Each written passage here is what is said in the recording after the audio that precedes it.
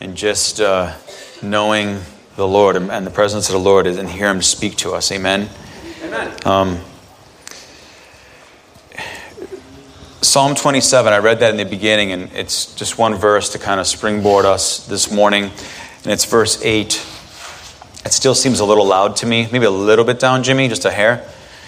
Psalm 27:8 says, "My heart says of you, seek His face. In your face, Lord, I will seek," was the response. We know that in Hebrews chapter 11 and verse 6, it says, "And without faith, it is impossible to please God, because anyone who comes to Him must believe that He exists and that He rewards those who earnestly seek Him." Amen. Amen. It's not in my notes, but I just feel I want to, again, just have this thought and I want to share with you. And if it's the Lord, it might be the Lord, but I think it might be. For those of you who are listening this morning, but I think that there's someone here this morning, you need to hear this. You need to start taking God at His word. Because some of you or one of you is not. I just feel that, and I'm not going to be all weird about that. I don't do that often. But I just feel very strongly that someone here needs to start taking God at His word, and don't start trying to manipulate and change and make it do something else or suit your needs or try to find a different interpretation or find loopholes. Take God at His word. It's for the best because it's His word, it's truth, and it's for your good. And that's all I'm going to leave you with. I just feel someone needs to hear that right now. And don't wait to do that because you're missing out. Amen? My heart says of you, seek His face. Your face, Lord, I will seek. You know, we're coming to God with faith, and it's the only way to come to God, and Hebrews tells us that, and Judy's going to start a study on that. But it's so important for us to remember that all the things that we see, feel, or think get in the way so often of our faith. And us moving forward in faith and connecting with God and having as our reward God Himself. That is an awesome reward. See, here's the thing this morning as we think about this scripture, and this is really a reminder for us, an encouragement, a challenge for us to respond to something that is inside of every single human being. And I know I'm saying that and to break down the theology of it, whatever, but something in there has been put there by God. In Ecclesiastes it says that God has placed eternity in the heart of men. There is this longing desire. There is something wondering and thinking about more than what's just this life. And it's actually something someone doesn't say, doesn't really know that, but that there's more to this life. There's a being, there's somebody there. And we say a higher power in AA, right? But in CR, we say it's Jesus Christ, right? We define there's one God. We know who that is. The Bible tells us. But that there's someone there. There's a creator. And in every single human being, God has placed this concept of eternity. And then we do something with that concept. I think it's God-given. And as a Christian, when we've come to know Jesus, there's this desire. We've been drawn by the Holy Spirit. And the heart is always crying out through all the stuff. If it's buried or if it's shrouded or if it's just clouded over with something, it's always crying out, seek His face. And the psalmist has a response here. He says, your face, Lord, I'm going to seek. Because our heart wants that. Think about it. That's what we really need and want. And we do so much more than listen to what, if I could say, our gut, our spirit, our heart tells us. That we would seek God and connect with Him on an ongoing basis. And be so submitted and surrendered that we could be empowered to know Him fully as we move through our day. Will we say, your face, Lord, I will seek? Or will we just let our heart keep saying, seek His face? There's this drawing, seek His face. And we make this choice and we turn away. Or we subdue it. Or we cover it with something. Or we ignore it. Seek His face. Lord, help us to say, I will seek your face. See, here's the thing. This morning, God is here. You know, I know that this is an absolute fact because the Bible tells us so. First of all, God is omnipresent. Amen? That means the simplest way to put it is that God is everywhere at once. Plain and simple. That's just to make it very generic, but it was the truth. It's what it is. He's everywhere at once. God is present. Psalm 139 reiterates this for us very clearly, and we're so familiar with this psalm. And it says, the psalmist says that we can't, even if he tried going different places, he says in verse 7 that we cannot flee God's presence. He can't run away from His Spirit. You will never do it. No matter where you go, the darkest place, the deepest place, the wettest place, the driest place, God will not leave you as a Christian. And you can't escape His presence. Nothing leaves His watchful eye over you. You can't do it. Secondly, God is here, and I know that. It's not even that He's here, but He's in us. It's so much more than that. God is here. When we come together on a Sunday morning and God's presence is here, because He's everywhere, and He's here and He's waiting. And the reality is that if you're a Christian, I'm speaking to Christians at this point, and if you have the Holy Spirit living in you, you're a child of God, it's not just that God is omnipresent and He's here and He's around us and He's with us, but He's in you. We understand this, most of us fundamentally. We understand that basic truth about our salvation, that when we're saved, the Spirit of God comes in fully into our lives. And Jesus promises that Holy Spirit in John 14, that He wouldn't only be with us, but He would reside inside of us. That is awesome when you think about that. That you take those things and you layer them, or you put them together.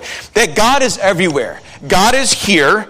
We come together as His people, and His Spirit is in us. It's supposed to be like a big kaboomy. All right, if I could put it that way. An explosion should take place where there's this power of God that's happening, the presence of God that becomes, and I'll get to in a second, that it's manifest, that God's presence is here.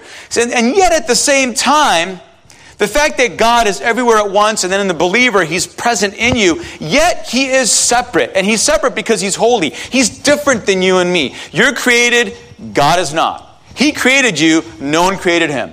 God has always been there, and this separates Him from everything else in the universe. He's holy, that He's different, He's unique, He's separate, but He's also sinless. In that regard. Nothing, He's perfectly pure and holy, and there's no unrighteousness in Him. And He's different from all the false gods. You know why? Because false gods are created. There's only one God. So He absolutely is holy. There's only one God. Every other so-called God has been created in the minds of men or with the hands of men. And there's a battle that we face between, and Paul writes about this, and it's implied, and it's even more than implied, it's obvious in there to the letter of the Corinthians that there's this battle between the flesh, our body, and the spirit man, the spiritual stuff, the spirit that lives inside of us. And our spirit. And it's constantly going. And there's a battle. And it reminds us of the fact that we are created even though God lives in us. And we struggle with all this temporary earthly and this physical body. God is here though. God is absolutely here. And if you're a child of God, God is in you. Amen. Thank you, those two people. Praise God. God is in you. Hallelujah. We're brothers then and sister. Amen. Praise God. God is here. God is to be sought. God is not only here, He's to be sought. See, that's the thing about God, is that He already made a way. He wants to be sought. After everything broke down in the garden and there's a separation, God does everything and He calls out so that He could be sought. He wants to be sought, that we would seek Him so that we can find Him. He's calling us out. Isaiah 55:6 says, "Seek the Lord while He may be found. Call on Him while He is near." Well, He's here. And He can still be found because, well, the church is still on the earth and the Spirit of God still is moving and working in the church and through the church, and He's present. There will come, it implies that there will come a time at some point that He won't be able to be found. But while He can be found, which is now, let's seek Him out. Let's seek Him and call on Him when He's near. He's close to us. He's in us. Salvation, you see, assures us that we have found God, or that rather, really, He has found us. Amen? I mean, that's really what happened. But there's two traps. The two traps are this. First of all, we can get trapped into thinking that we're saved, we've found Him, and we've probably heard this in other sermons, and this concept has been put forth, that we found Him, so we don't need to seek Him anymore. We're good. I mean, He's with us, He's in us. Let's just cruise right through life, because He's with us and in us, and we're good. And that's a trap. And it leads to a spirituality, a Christian walk that really misses out on the joy and the abundant life that God offers us, and the adventure. I hate to use that expression, but the adventure that Christianity is. Amen. But secondly, the second trap is that often, because we know that God is with us and in us, and He's living in us, and He empowers us, and He strengthens us, when we go to Him and seek Him, we seek Him for the wrong thing. We always go first, and it's not wrong, but it can be misdirected a lot of times, is that we seek him for his hand, his strong right hand. And we have examples of that throughout Scripture with David and the kings and even the first church. They want to see God's hand move and the power of God working on behalf and doing miraculous things. But we want his hand, but we don't want his face. Like, we want the good stuff he gives us. We just don't want him. Because we know that also includes his holiness. Because we know that it also includes his mercy and grace. And when we receive it from him, we see it through his eyes, we have to give it back too. Because that's his expectation. We want his hand and not his face. So often we want his power. I want the power. I want to see God do amazing things in my life, in my family, in my church, whatever. And we do. We should want that. We should expect that and desire that. But we don't want just his person, just who he is as a being. Amen. As a creator. You're a creator. As your Savior. God wants us to seek him, not what he wants first. He wants us to seek him. Amen. And he calls out for us to do that while he may be found and to call on him while he is near so that we would know him as a person and as a result we see him work in and through our lives. Amen. God is to be sought. So how do we seek him? How do we seek God? The first thing is, in 1 Chronicles chapter 22 and verse 19, David says, "Now devote your heart and soul to seeking the Lord your God. Set your mind on him." Set your mind on him. Start there and leave it there. Keep your mind on Jesus, fixed on Jesus. That's how you seek him. That becomes the target, the goal of everything you want to do. And then when your mind is there and made up and you devote your heart and soul to him, make a choice to direct your heart towards him, to keep your heart turned toward him. It's your mind and it's your heart. And they should work together as you press into God and you seek him and you devote yourselves to that. That means you're all in to seeking God and to meeting with him and to knowing him. See, here's the thing. God isn't lost. But we go off track. And so he invites us to seek him. He invites us, and we need to go around just these things in our lives. I'll call them the veils or these clouds in our lives that stop us from experiencing God's face and from connecting with him in his presence. And there's just the simple obstacles to finding God that we need to address and remove from our lives with God's help. There's 4 of them. The first one is an automatic one. Because we want to get rid of these things because there's a difference between, as I mentioned, God's presence and God's manifestation. God's always there if you're a believer, right? But I want God's manifestation. I want to see him being there. And when I can see him move, I can hear him speak, right? And I know that it's him. It's not just this awareness in my mind because it's theological, it's true, and it's God. And I know he came into my heart and he's present, he's with me. But I want to see him manifest in my life. I think we could use a little more of that today in the church. Amen? I really do. I really believe that. And it's not because we're going to become some charismatic weirdos. That's not the point. The point is that we need some more manifestation of God, where it's not just his presence, but he's actually moving. And it's, as I mentioned, it's almost like it's tangible. It's convincing, and it's so obvious. God is manifested among us and through us. But the first obstacle to connecting with God or to finding God when you seek him is an automatic. And we can all probably say it, and it's simply sin. Simply sin. It doesn't matter how you slice or dice it. It doesn't matter how you claim you're once saved, always saved, or whether you believe the other, whatever, that you're secure and you're in. It doesn't matter how hard and how true that is. But if there's sin in your life, or if it's getting a hold in your life, or if you're messing with it and toying with it, it is an obstacle to finding God when you seek him. You can seek all you want, but if you're enjoying sin in the process, you are not going to find God. You're not going to find God. It's just not going to happen. Now, when you get to that point where you are so broken and you realize what you're doing, and in sincerity and truth by the power of the Spirit who helps you to repent and confess, you make that call and God will respond to you just like that son who was lost, and his arms will be open and he'll be running to you because you ran to him too. Amen. In truth and in sincerity, honestly, and being drawn by this. It'll happen.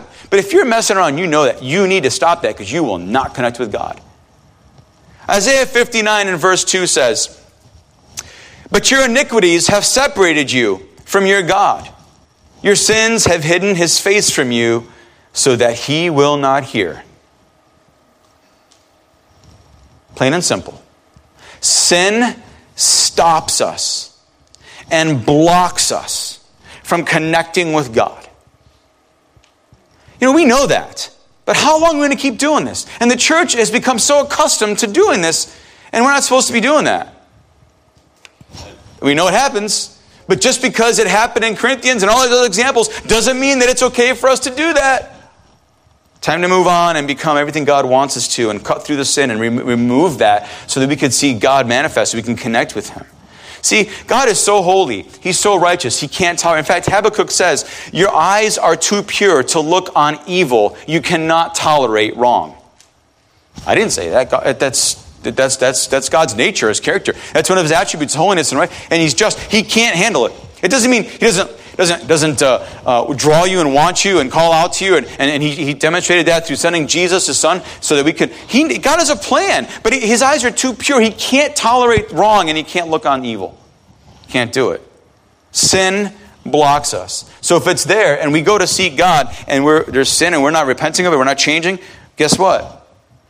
You're not gonna find God. You're not gonna find God. Secondly, there's another obstacle to us finding God and when we seek Him, and it's our senses. It's our senses. And this is the truth. We get caught up with things we feel, our emotions, all that, and it becomes an obstacle to us knowing God. Believe it or not. Hebrews 11:6, I'm reading it again as I read earlier.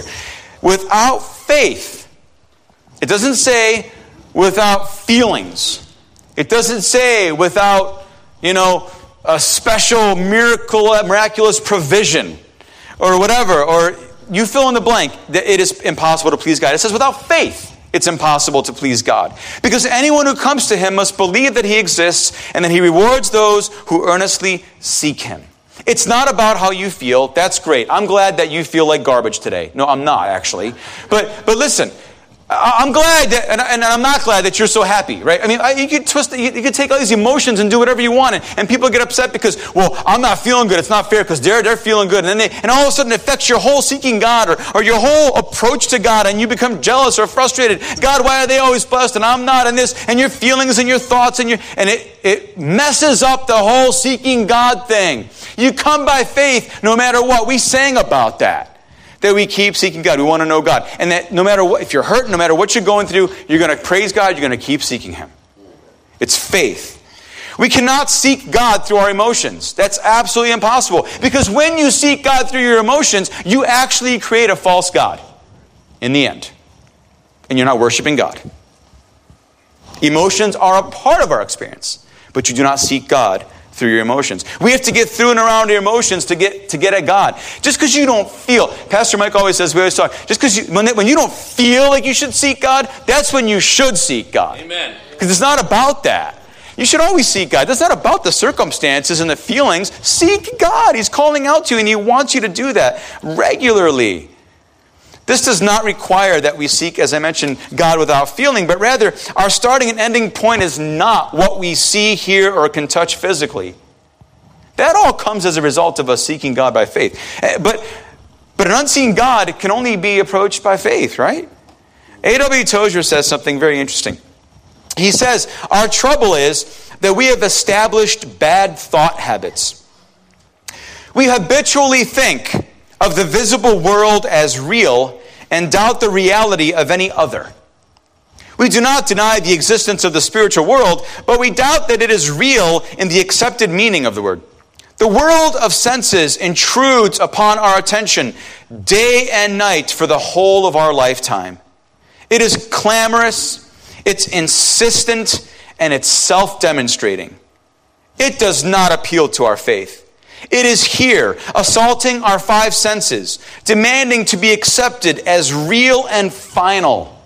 And he says, but sin has so clouded the lenses of our hearts that we cannot see the other reality. The visible becomes the enemy of the invisible, the temporal of the eternal. This is the curse of men. We are our senses, our bodies, and we base, you can't go through the senses to God. You can't do that. It's by faith.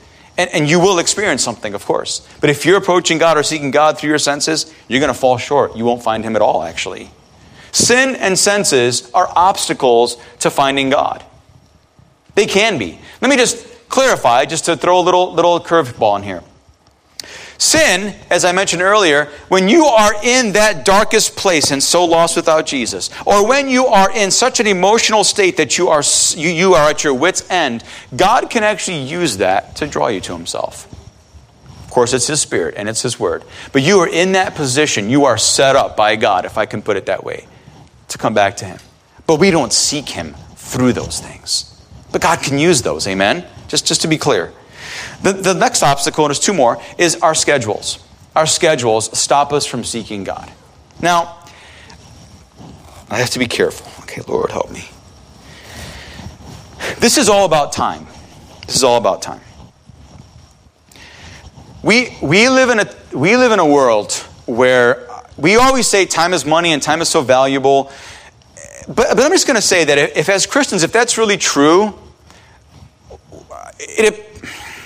are we spending enough time with God? I mean, is the church spending enough time with God? And no, it's not about saying, oh God, I prayed for 3 hours today, so absolutely you're going to move because I'm going to work for it. I'm going to earn it because I gave you my time. It's not the approach. The idea is that our schedules get in the way of seeking God because we find everything else to fill our schedule except God. See, here's the thing. Our schedule should not be there and then we throw God in our schedule. We should make our schedule with God first and then the rest of the schedule comes in. Now, I know you work. We have responsibilities. You got to make dinner. You sleep. We got to do all those things. But start your schedule and fill your schedule in with God first. Then let everything else fill in. Does that make sense? Now, let me just show you an example of that. So, anybody know who Tom Brady is? I don't like mentioning his name, but anyway. I will say that, and it kills me to say it, but he probably is one of the best quarterbacks ever. There's no doubt. You can't not say that and be honest. I mean, that's ridiculous. Oh, I hate saying that. Anyway. But there's only I can argue hypothetically. There's only one thing that separates. I'll say me. It could be Jeff. It could be Pastor Dan. It could be anyone, right? Me from Tom Brady. And it's this one thing. It's how he spends his time and how he has spent his time. Sure, he has some intellectual and some physical, probably legs up on me. At this point, right? I'm sure he does. But let's just some.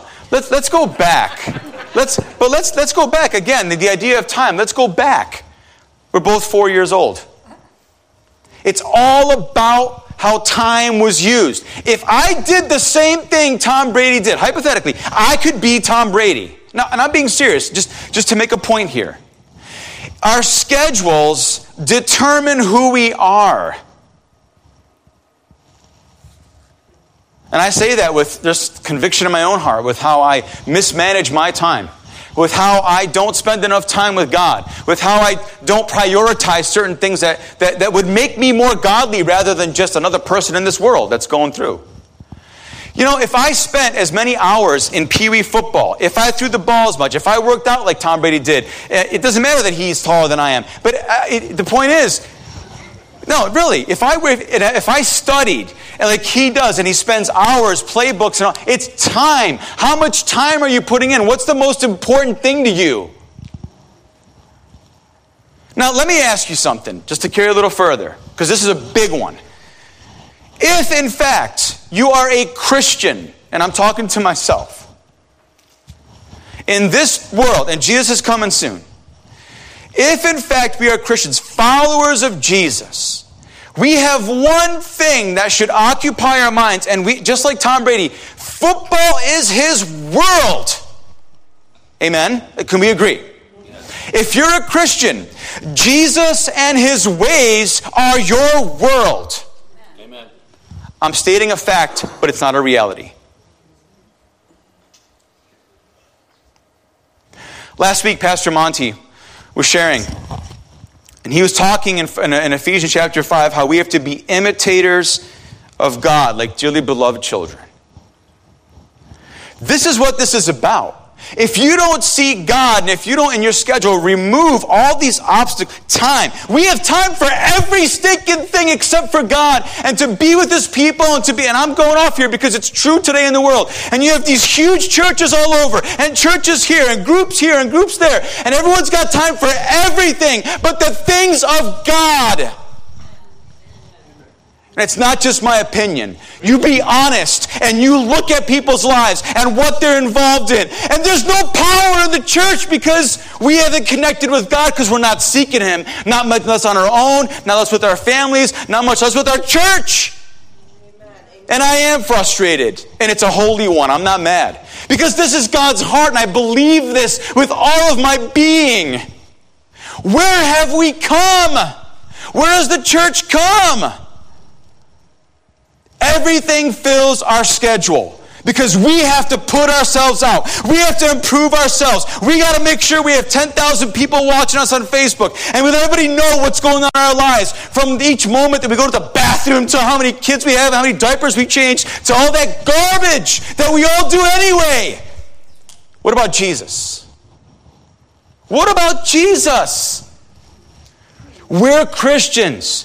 We're Tom Brady's in the spiritual arena, and we should be so devoted in our schedules, and we're eating, breathing, living Jesus and the Word of God and prayer in our lives. I'm talking to myself too, so I am. I'm guilty. I'm really guilty.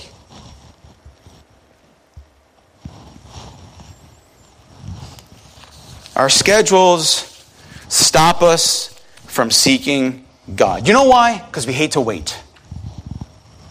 And when you go to God and you read the Word or you pray, it isn't like you, oh God, I love you, and you meditate for 5 minutes and you're like done. Well, you haven't, I'm going to tell you, you haven't sought God. And I'm not telling you it has to be a certain time frame. I'm not prescribing that. But it takes time. And we don't do that anymore. We don't invest time and energy to seek God, to press into God. And for some of us, like we used to. Why? Because the schedule has become a veil to the face of God. And we divide our life into two huge compartments, whether we do it intentionally or not. We have the sacred and the secular. And let me tell you, if you're a child of God, there's only supposed to be the Christian life. There is no secular and sacred. It's the Christian life that honors God. End of story.